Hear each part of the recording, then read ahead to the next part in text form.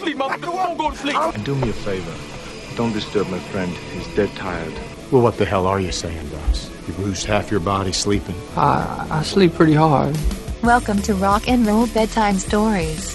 Hey, it's Brian, and sitting in the second chair this week, filling in for Murdoch, Phil Medley's back. Hey, it's been a while. How you doing, Brian? Dude, I'm good, and I'm thrilled that you're here. Thank you so much for filling in for Murdoch this week. And, I mean, this show, it's what it's about. It's collaboration, not just between me and you or myself and Murdoch, but also between us and the listeners. Thank you for everyone who reaches out on a regular basis with questions and comments.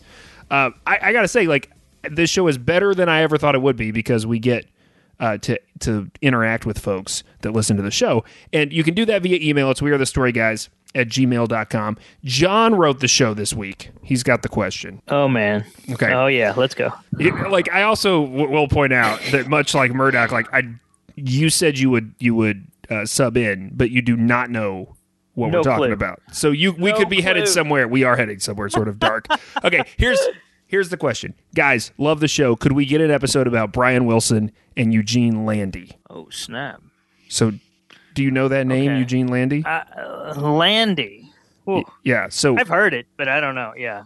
controversial self-help guru. That's how John describes him in his letter, who resurrected Brian Wilson's career in the 1980s. Okay.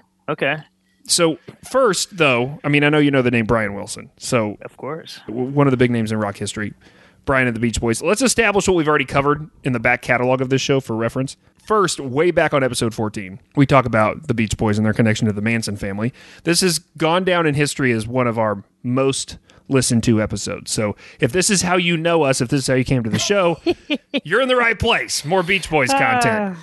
That's also not our only Beach Boys episode. We had the legendary rock journalist Joel Selvin on the show a while back.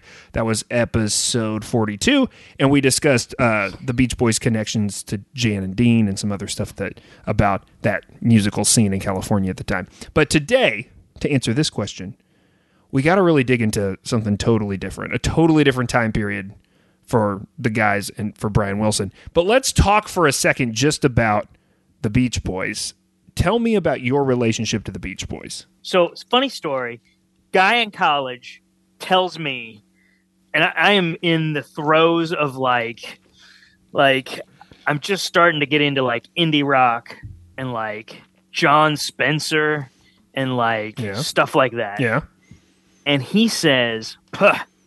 And I've told him I was like a huge Rolling Stones fan. He's like, "Puh." He scoffs at it. He says, "The only thing I'm listening to is Sun Volt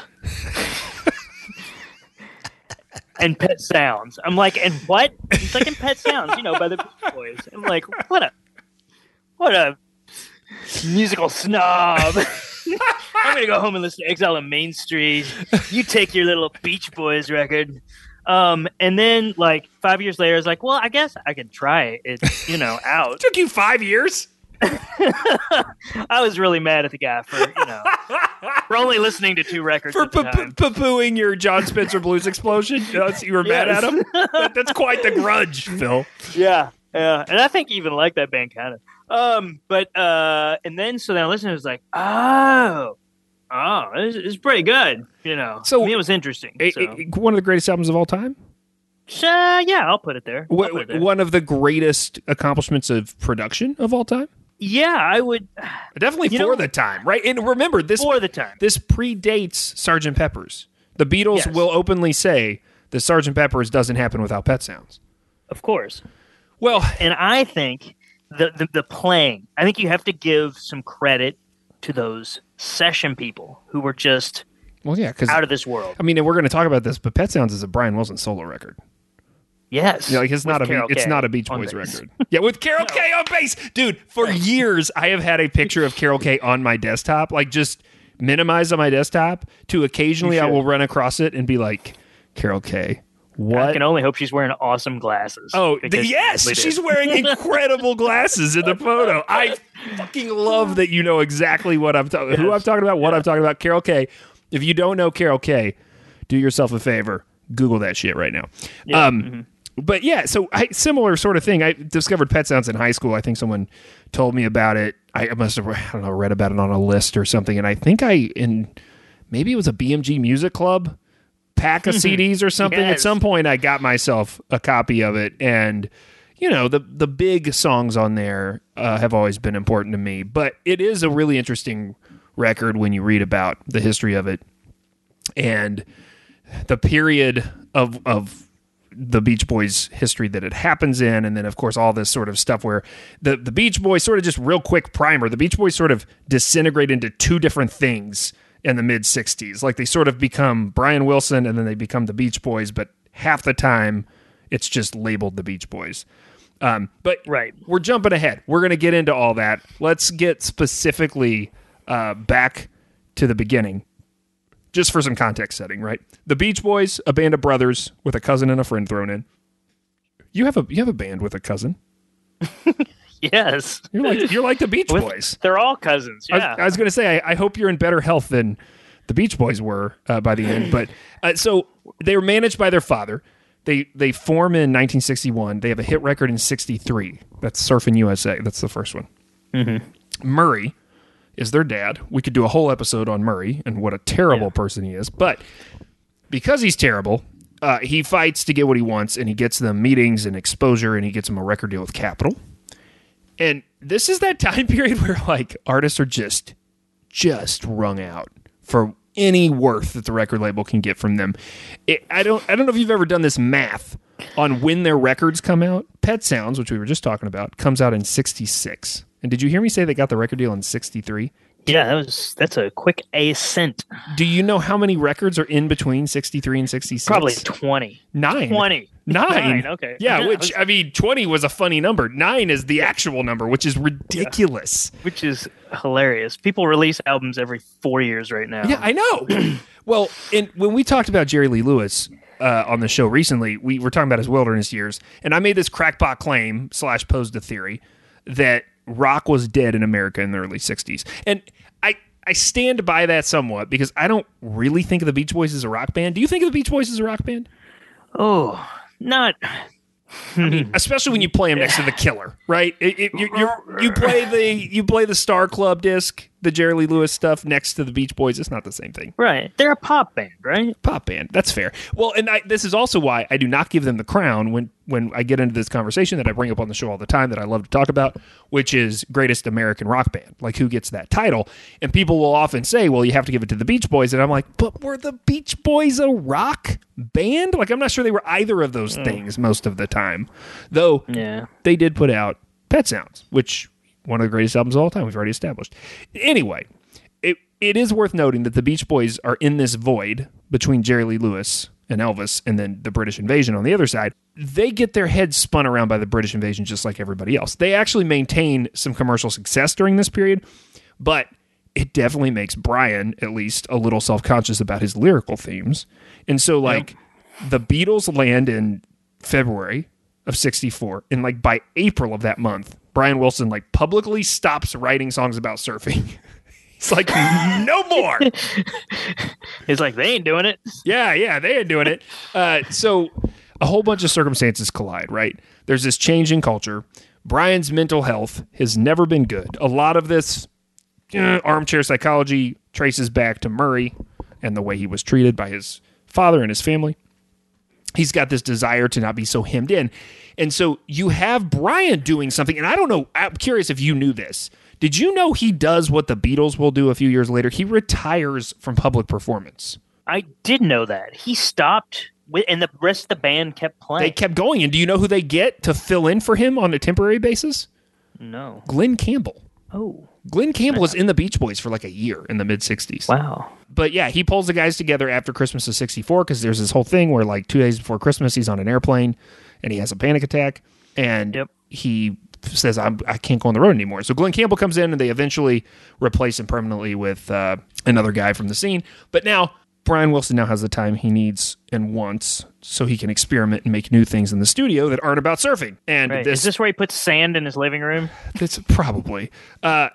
This starts the non-surf period of the band. There's this really good Al Jardine quote that he's asked about Pet Sounds, and he says, quote, "It wasn't music you could necessarily dance to. It was more like music you could make love to." Ooh. Or maybe I would... That's pretty good. I would rephrase it and say it's also music you could do drugs to, because that's what Brian was doing. Brian was doing lots of drugs. Yes. LSD in particular. The guy's fragile already, so LSD does not help. And it's funny because if you read about him, Brian's supposedly like anti-drug in the early days of the band, but he gets in with this guy who's a talent agent. Talent agents will corrupt everything. Right? His name mostly. Lauren Schwartz is the guy's name. He will turn Brian on to psychedelic tripping in like 65. And Brian gets really into it. He justifies it by saying it's about self-discovery. It's about, I'm discovering myself. It's not recreation, man. I'm doing some work on myself. Wow. Do you know who he writes Pet Sounds with? Do you know who the other main songwriter on Pet Sounds is? No, but I knew he was not alone. No, but this is an insane story, man. So it's this guy named Tony Asher. Now, yes, yeah. You may know his past work because before this, he was writing jingles about Barbie dolls. I'm not kidding. This dude, literally, only thing he was doing was working for an ad agency recording jingles. And he happened to be, it depends on the version of the story that you believe, but there's either he met Brian Wilson at a party or he was at the studio next to Brian Wilson one day recording jingles. Singing about Barbies or some sort of doll or something. Brian will end up calling him and inviting him to collaborate, mostly because it's a weird choice, right? Like because he's trying to do stuff very different than he's done before. He's been very hemmed in by his family. So he's like, oh, cool, a 26-year-old copywriter with 8 credits on the greatest album of all time. No, why not? There is this Tony quote where he says that Brian was doing LSD, but he says his crazy behavior probably had just as much to do with the, quote, whole claustrophobic scene with him and his family. So the family stuff will haunt him, on and on and on. Now, Pet Sounds, like we've already said, credited as a Beach Boys album, essentially a Brian Wilson and Tony Asher solo endeavor. And this is where this split I talked about happens, right? Like where you've got Brian Wilson creating things, and sometimes it's under the Beach Boys moniker, and sometimes it's not, and they're out on the road without him, and there's all this stuff happening. And in all of this, it's just important to note that Brian Wilson is not doing well. It's interesting because we're sitting with a 2022 lens on mental health, looking back at the 60s. Yeah. And now we know there's terms and there's phrases and there's all these things that you're supposed to do to take care of yourself. And it just, it was a different time, which is a trite thing to say, but a true thing to say. And there are lots of legendary anecdotes over the next few years, right? He works on Good Vibrations. He tries to make this album that we now know as Smile. Smiley Smile. Smiley Smile was what it was called first. You're right. Like I thought that was a joke when I read it. And that says something about your mental health, right? And yeah, his mental health is not good. And you can imagine something like this not good for a marriage. Brian Wilson's first marriage, the one that produces Wendy and Carney, shouts to Wilson Phillips. That first marriage could be an episode of its own. Her name is Marilyn. And I gotta say, it's hard not to find her stamina impressive, as she will stay with Brian Wilson until 1979, a 15-year marriage. What? He's only married twice. Only married twice. Wow. 15-year marriage is basically troubled from the moment it starts. And this is what's messed up, dude. So they meet when I believe the Beach Boys are on tour, early 60s. And there's this girl group opening for them, teenage girls. They're like 15, 16. And they're sisters. And it's pretty clear that Brian was never sure which sister he was the most into. Like, even after the marriage, he there's this, I came across this in the research, that there is some documentation to say that Brian was encouraging Marilyn, his wife, to sleep with other people so he could do her sister. Sleep with his sister? Wow.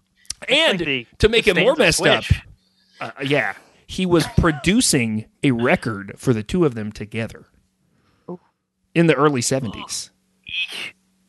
So this is all happening at home, on top of the erratic behavior, the paranoia, and the generally out-of-control aspect of Brian's descent into drugs. So it's not surprising that it is said to be Marilyn, that first wife, who is the one who, along with Beach Boys management, which again, it's all in the family, right? The main manager is Stan Love. You'll recognize that last name. He's also a cousin. Yep. And it is a Love cousin who will, along with Marilyn, call Eugene Landy. So let's bring this asshole into the story. Let's. Okay, I'll just read from his obit. He died in 2006. This is a New York Times obit. A psychotherapist who was variously called a savior and a snake oil salesman. And that's sort of actually a nice description of him, one of the nicer ones I read. To cut to the chase a little more, a Brian Wilson biographer named Peter Ames Carlin is quoted as saying, Landy definitely transformed Brian's life and knocked him off of what was a suicidal death spiral in the early 80s, but his new lease on life came with a deed restriction. Again, These are like the nicest things I found about him. So who is this guy? Like, who is Eugene Landy? So he's born in Pittsburgh, born to a couple of psychology professors. Apparently it's the family biz. That's not what he wants to do, though. And here's the thing. When you read about this guy ends up going into the family business because he can't hack it in show business for some reason, but he clearly only wants to be in show business. He starts trying to hack it in show business at a very young age. There's these anecdotes, if you read anything about him, and pulling back the curtain a little bit, when I create this show, when I do the research, I typically will read something repeatedly about someone, especially if they're sort of a bit player in a story, and then I will go and try to go a couple layers deeper to see if I can find more verification of this and more details, right? Because there's sort of the wiki of it all, where people will just say, Eugene Landy did this, and then there will be like not a lot of backup for it, so go try to find the backup. I will say, the stories about him at a young age are repeated often. I found them in a lot of places, but I could not get below that layer of, here's this random one sentence about Eugene. Here are the sentences that you will read when you read about Eugene Landy. Supposedly, at age 16, he pursued a career in show business. He produced a nationally syndicated radio show. Wait a minute, 16? Yeah, at 16. And wow. Which, I mean, he was born in 34, so that means in like 1950, he was like, I don't know. And then he discovers a 10-year-old child prodigy, get ready for this, named George Benson. You know George Benson? No, I don't. Oh, okay. So I'm excited that I can talk about George Benson for 90 seconds on this show. George Benson is a jazz guitarist, is really what he becomes known as. But he played with like Miles Davis in the 60s. Done all sorts of crazy stuff. But he had this string of hits in the 80s. And he had this song called Turn Your Love Around. Do you know that song? I used to play that song on AC radio. Around. Turn your love around. Hold on.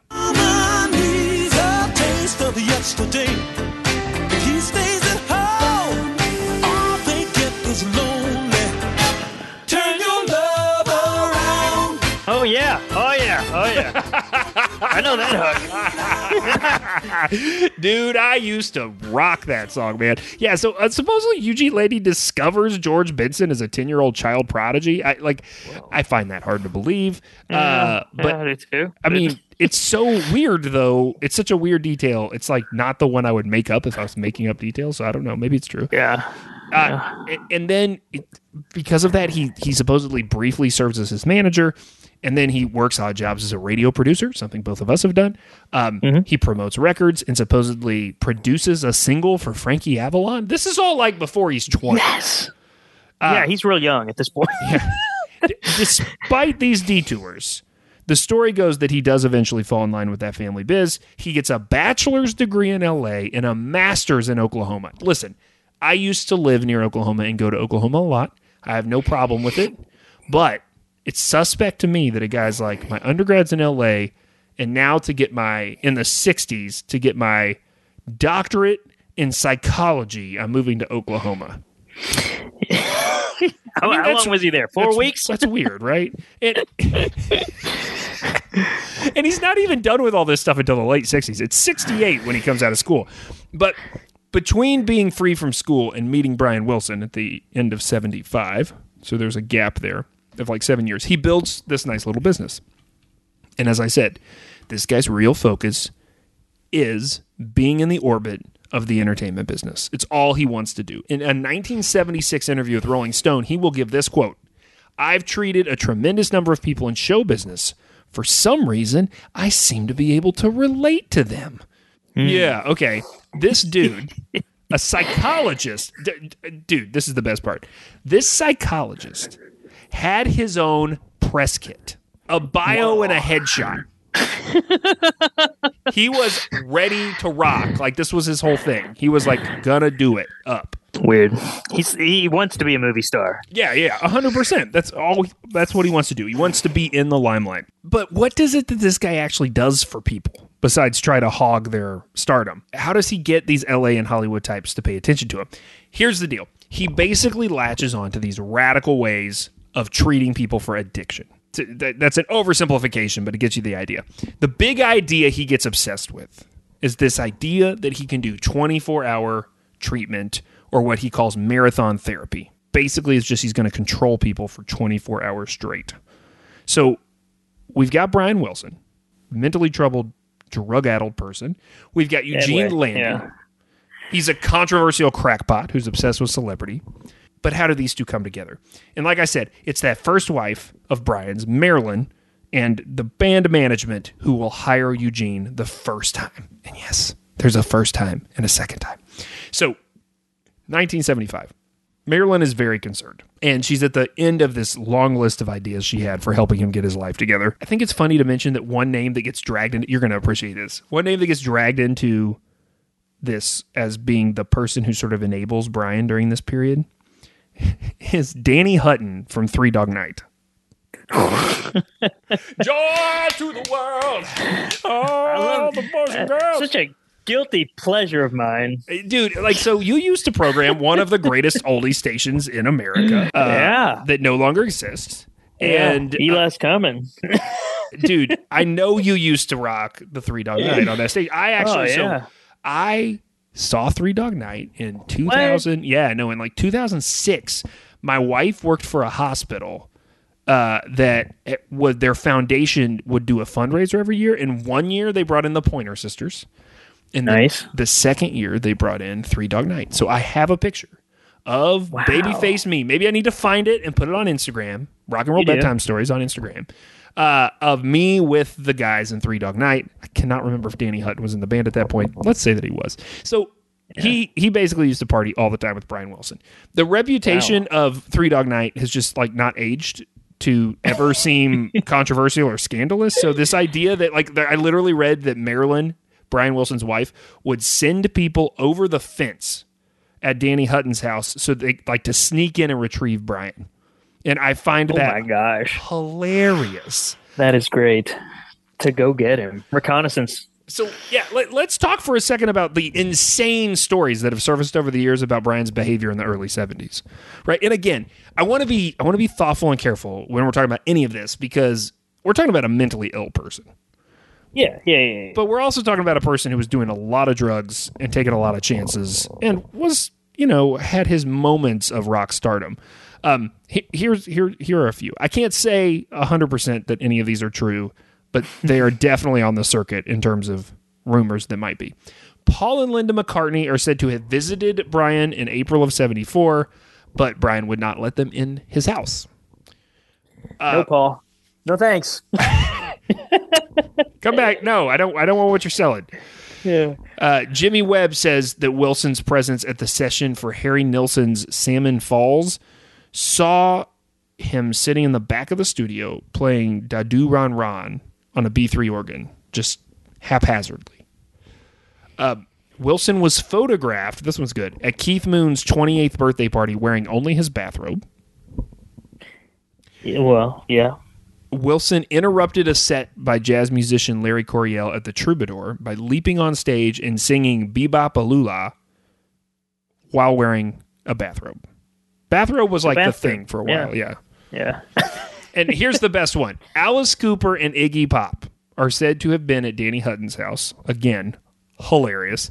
For a Brian Wilson-led sing-along of the folk song Shortening Bread. After which Brian Wilson proclaimed it was, quote, the greatest song ever written. Okay. Can you imagine? Well- let's just imagine what that would sound like. Alice Cooper, Iggy Pop, Brian Wilson, all singing Shortening Bread. For all you guys who thought that Iggy Pop was so cool that he couldn't hang out with Three Dog Night and the Beach Boys, wrong. Okay. As you can see, Brian was clearly needing some help. And Marilyn will say that, like, during this period, she would take him to doctors and he would, like, just all of a sudden sort of, I don't think it was that he would snap out of it, but, like, he would be able to carry on enough that it would keep any of these doctors from taking it super seriously. Right? Like, he would just sort of snap into focus. And so I imagine, too, like, they would play it all off as drugs, right? Well, and that obfuscates everything because he was on a lot of drugs. And what starts to happen is there's no way of being able to pull out the permanent damage and the temporary damage, right? Right. To separate it, sure. So there's also this weird cultural thing in the Beach Boys camp, right? Because it's all in the family. And I mean, you see this, families are beautiful. I have one. I love it. And I think that being able to do something as a family, even with extended family, is awesome. So I'm not knocking your band, Phil. But I do want to point out that there's this culture that sometimes is created in these situations where, like, it gets so insular they don't let outsiders in. And so for a while, Marilyn is trying to figure out how to solve this problem with the family. And so they hire the basketball player Love. Now, his name is Stan. I think I said Stan was the manager earlier. There's another Love that's the manager. But Stan Love is Mike Love's younger brother, who is a professional basketball player. Oh, my gosh. And they hire him to basically be Brian's bodyguard and caretaker. And this lasts for like 3 months. It doesn't go super well. And so Marilyn will hear about this guy, Eugene Landy, and the fact that he'd been treating some of Brian's friends, like Iggy Pop and Alice Cooper, who were over at Danny's house. Yeah. And so she will meet with Eugene Landy to discuss the situation. And Landy tells her, oh, well, he's an undiagnosed and untreated schizophrenic. That's a pretty bold assessment. Yeah. Marilyn said that during one of Landy's visits to their home, he makes this house call where they're still in the interview phase, I guess. Brian just walked in the room and said, something's wrong with me. I need your help. And that started it all. That's a quote from Marilyn. So I think the idea first is to try one of these radical 24-hour therapy sessions, because this is the thing he's been peddling, right? Right. And Brian isn't just acting weird and using drugs. He's also gaining weight. There's like this fat Brian Wilson phase that comes and goes. Yeah. Landy says, okay, first there's a fitness regimen to follow. If we're going to do this and we're going to do it right, this 24-hour parlor trick that I have means that you're never alone. So he has this bevy of assistants that kick into action, and Brian is with one of them and under observation 24 hours a day. This is a quote from Landy about his approach. I had to be crazier than Brian. There's only room enough for one crazy person in Brian's head, and that's got to be me. I have to have the ultimate power in the situation. I said he had to get out of bed and start living a normal life. He said, make me. So how do you make a guy get out of bed after so long? Explain it to him first? No, you throw water on him first. And that's what I did. Whoa. Like literally, he's not kidding. He would throw water on.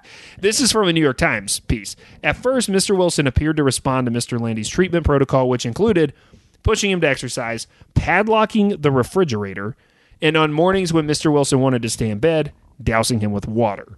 Whoa. Wait, so let me ask you. Yeah, are you... I don't know what... I mean, we know each other pretty well, but I don't know what vices you might be struggling with. Do you think you need a self-help guru to move in and put you under 24-hour observation? I mean, water's starting to sound better than my alarm clock, but I don't know. So they let this guy stick around for like a year. And a year? Yeah. Brian doesn't like it, but Landy's always threatening him with commitment to an institution. That's the other thing that's crazy about this, right? It's like, well, if you fail this, the next step is probably, your wife's at the end of a rope. You're probably going to end up in a institution. There's a bunch of crazy stories about how Landy starts to push his influence into the band, and he gets Brian Wilson to do SNL. Have you ever seen the Brian Wilson SNL performance? Oh, no. So Landy is standing off stage with cue cards, reminding him to smile. I love the colorful clothes she wears and the way the sunlight plays upon her head. I hear the sound of a gentle word on the wind that lifts her perfume through the air. I'm picking up good vibrations. She's giving me the excitation. I mean, it gets mixed reviews, but it's not that bad. It's sort of interesting not to bad. see him during Yeah. this period. I'll throw that in the show notes if you want to see the video. It's, people have described it as disturbing, but I think it's like because we now know what was going on during this period of his life. Right. But, this is the sort of stuff Eugene Landy starts doing. He starts attending Beach Boy band meetings. Brian was still trying to be with the band, or how was that working out? So this is this whole period where like he's writing stuff and sometimes it's going to the band and then he's also doing solo stuff, and there is this overlap and they're still trying to include him, and there's like this certain point where Landy will leverage the band and Brian's inclusion to get access to the band because the band wants to use, like, there's just all sorts of Weird, crazy stuff that happens. Now, the big problem here with Eugene Landy is that he gets very greedy, and he keeps raising his fee while he's doing this treatment. So it's like a monthly fee, and it starts to get more and more expensive. And on the third rate hike, which happens in December of 76, the management in Maryland decide they're done. So they kick him to the curb and they rehire the basketball player. And the basketball player brings his buddy to the gig this time. He's like, listen, I need backup. He brings this guy, Rocky Pamplin. Now, I'm assuming you don't know that name. I don't. Unless you or your wife keep copies of the 1976 issues of Playgirl around, because he was on the cover in May of 1976. I'll have to check. And Marilyn starts having sex with him. So, there you go. It all gets very There you complicated. go. I will say, like, if there is somebody I feel bad for in any of this, it's Marilyn. I mean, she marries Brian Wilson when she's 16 years old. Oh, gosh. She signs up for the next 15 years of her life to basically take care of a man who is not well. And so, this is a nude male model paying her attention. I get it. This episode is brought to you by CarMax. Car buying reimagined. If you're looking for your next car, you have to check out CarMax. They have tens of thousands of CarMax certified quality vehicles, and you can shop on your own terms, online, in-store, or any combination of the two. Plus, CarMax offers an unrivaled 30-day money-back guarantee, up to 1,500 miles, so you can make sure you found the right car and buy with confidence. To learn more, tap the banner or visit CarMax.com for details. Oh, wow. So that could have been the end of this, right? So they bring in the male model. They kick out the crazy self-help guru / psychiatrist / therapist, whatever he is. But let's bring him back. Well, yeah, right. Brian, I mean, the problem is Brian regresses so much. So by the end of 1978, he is just a mess again. And these relapse stories are as crazy as they are sad. Like, at this point, it's getting it's even sad to sort of talk about, right? He hitchhikes to West Hollywood at one point, and he plays piano for free drinks at a gay bar. A guy from there drives him to Mexico. He then hitchhikes back to San Diego. Police will find him barefoot and passed out in a park after that whole incident. That's terrible. This is also the period of the hamburger sessions or the cocaine sessions, depending on who you talk. Do you know about this period of the Beach Boys? So this is true. There's this period of the Beach Boys where Dennis Wilson is convinced he can get the best takes out of Brian. And he knows Brian's a good singer, but he knows Brian has to be taken care of with what Brian wants. And so there are these, like, Dennis will get Brian, isolate him from the rest of the band, because the rest of the band knows what's up and they do not want this to happen. And he will buy Brian McDonald's and cocaine and then they will go right together. And so, like, if you are a Beach Boys fanatic, you know about these sessions because there's this set of sessions that happen that do go to record that I think are available somewhere that you can find where they are what is referred to as the hamburger sessions or the cocaine sessions because it's the music that comes out of this Dennis-Brian collaboration over shitty fast food. And hopefully good drugs. What's your shitty fast food of choice when you're recording? I remember one time only making like $15 at a gig, and so me and Joe were mad at the other two because they didn't play real well. This was not my cousins. This was like one of the other lineups, and so we went to White Castle and spent all $15, which is hard to do. So I'll say White Castle. That is the most Brian Wilson story you could have possibly just told me. I appreciate that. Okay, so in the midst of all of this, something else is happening. Brian is finally losing his marriage. And, I mean, obviously, as I've already explained, this marriage had all sorts of problems. But sure, Marilyn cared enough to sort of keep Brian from getting fully taken advantage of. Like, she was trying pretty hard, it seems like. Now, when she's out of the picture, it becomes a lot easier to get your claws into this guy. And so that's how Eugene Landy gets back in to the Beach Boys compound. Oh, man. And this time, he's not going after a year. The culminating event happens in 1982. Brian overdoses on a combo of alcohol, cocaine, and psychoactive drugs. Ugh. The management, they convince Brian it's time to seek treatment. And for some reason, Landy's name gets brought back up.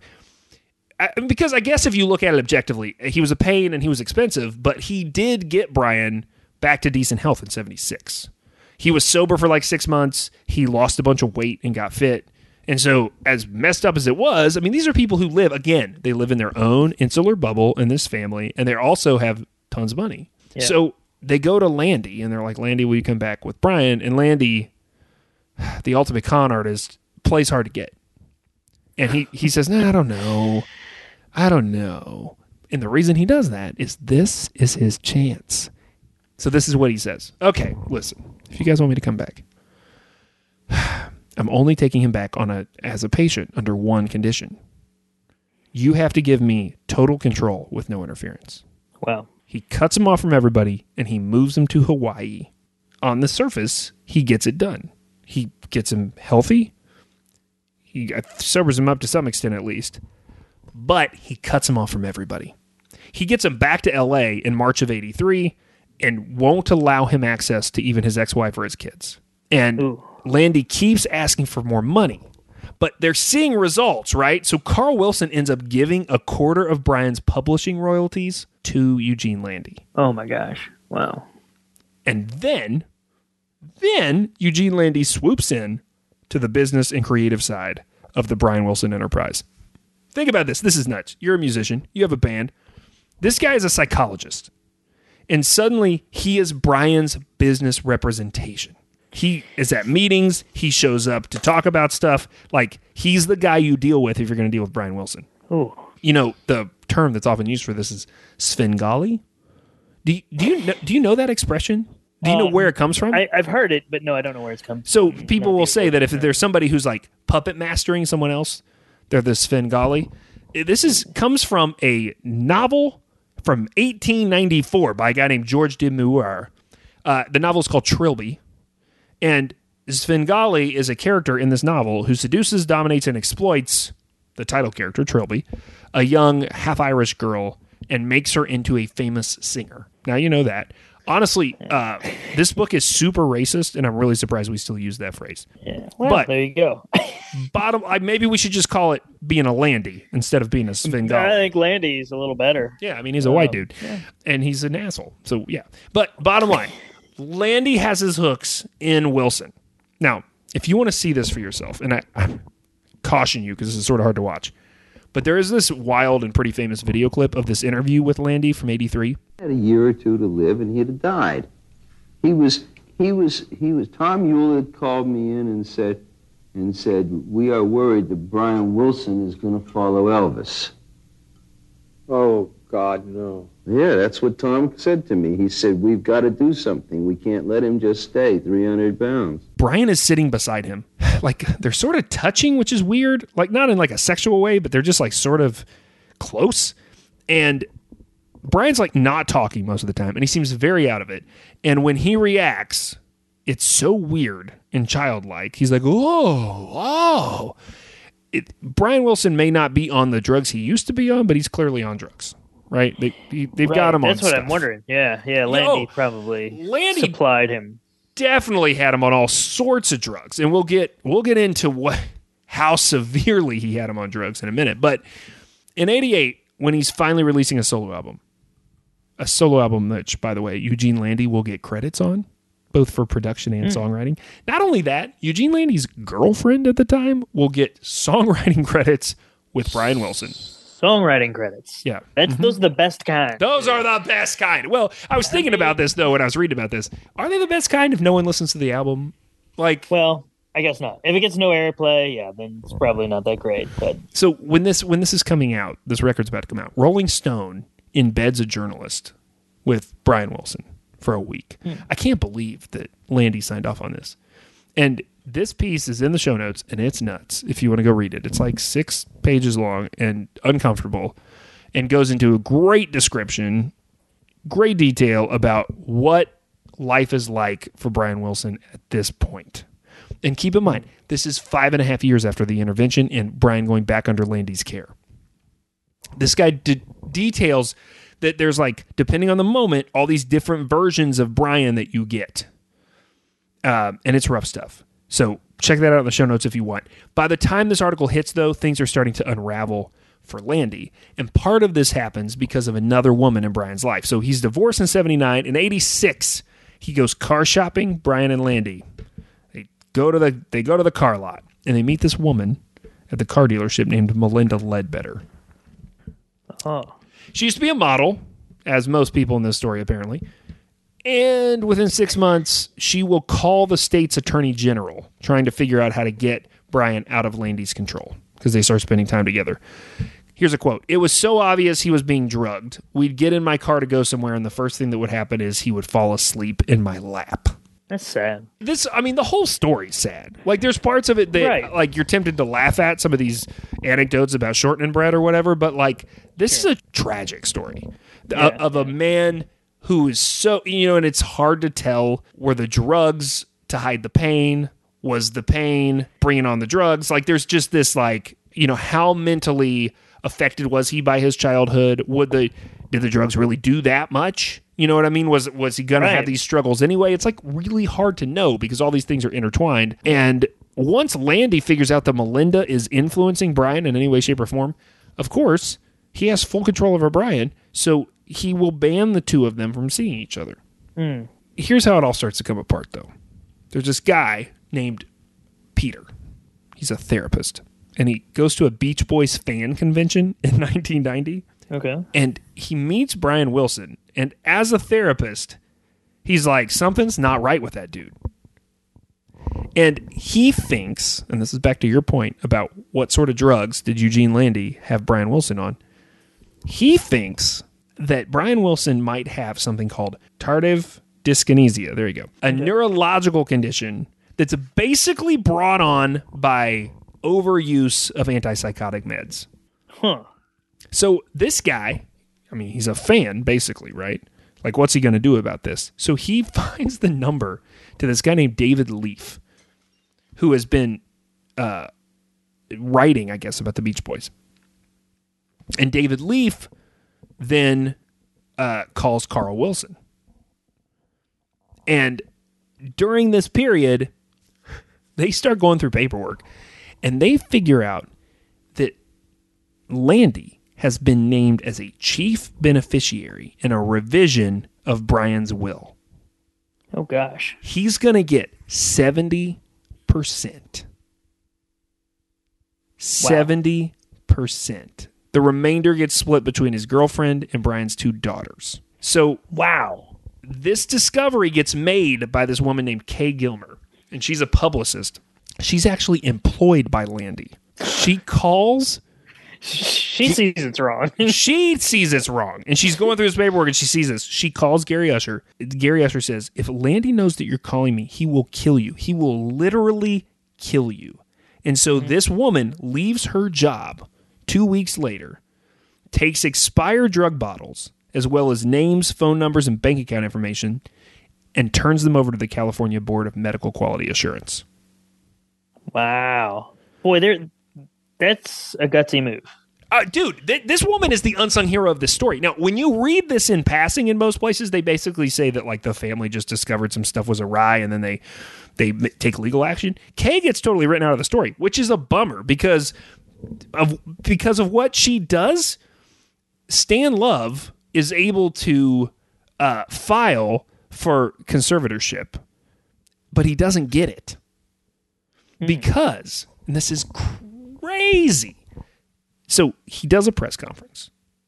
Stan is at the lectern, and he's talking about what's going on. And all of a sudden, Brian Wilson walks up on stage. Oh, gosh. He grabs the microphone, and he starts reading from a piece of paper. I have heard the charges made by Stan Love, and I think they are outrageous. I feel great. I mean, this is creepy stuff, dude. Yeah, man. Creepy stuff. So then, Carney and Wendy Wilson, shout outs Wilson Phillips, Carl and Audrey will contest Landy's control of Brian. They'll pursue legal action on May 7th of 1991. And then Brian will start giving interviews where he says his family is just trying to control him.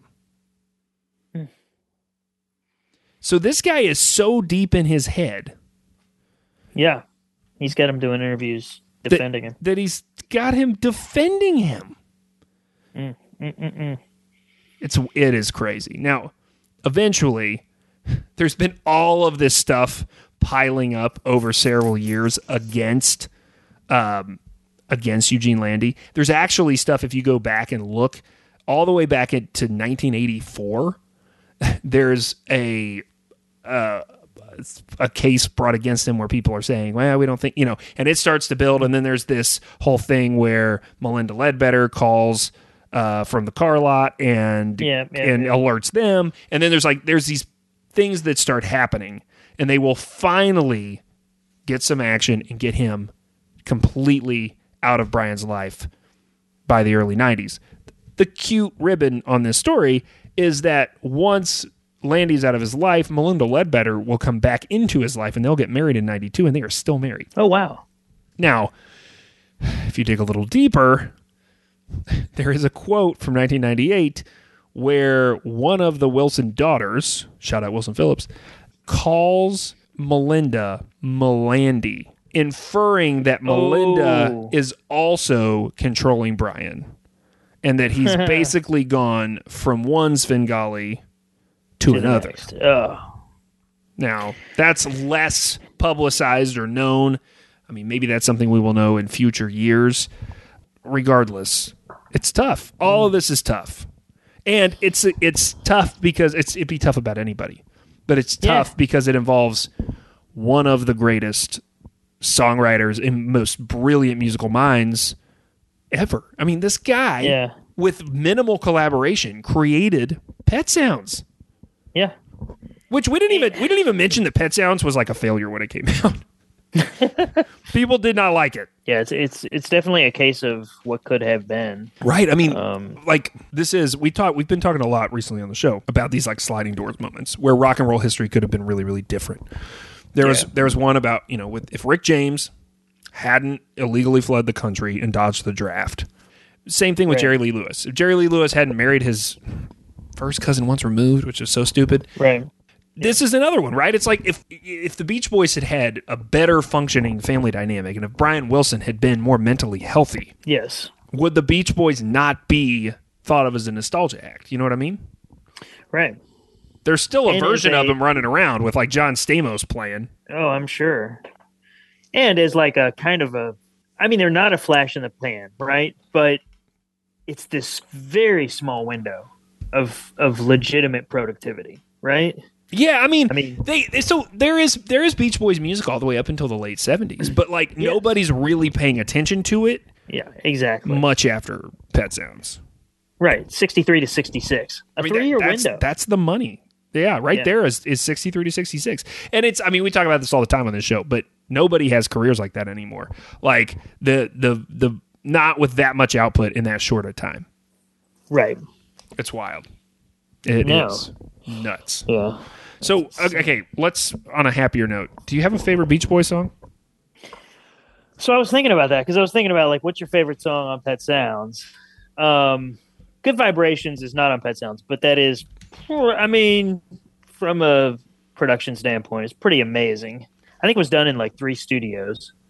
Like, it's like 3 songs put together. Yeah, so that one always has a, high ranking for me. But songwriting, there were a couple of Pet Sounds that blew me away. Here Today, that one was like, oh, this is amazing, and I don't know why. Like, I don't know why that one sticks out. And there was one other one, I'm Waiting for the Day. Those were the 2 off that album. Forget, Wouldn't It Be Nice? And I Know There's an Answer, or God Only Knows. I'll take those 2 any day. Yeah, I do love God Only Knows. God Only Knows is beautiful. Also, a song I've grown a lot of appreciation for. I remember my first exposure to Sloop John B was in 5th grade choir, in which I was a soprano. And I didn't really understand the implications of that, but it was like made a big deal that I was a soprano. Music teacher would always point it out, and I was like, yeah, so what? Who cares? I'll be a soprano for another 4 years. Like, I was a soprano for a long time, guys. And then, but I remember being like, this song's really dumb. So Hoist Up the John B, like, why are we? And now, when I hear it in its original context, it's a pretty beautiful song. It is. Now, it's like an old folk song, isn't it? Yeah. And here's the other song that I really like on Pet Sounds. I also really like a particular cover of it, and I know you do too. So I'm using this as an excuse to play it right now. This is Frank Black's cover of "Hang On to Your Ego."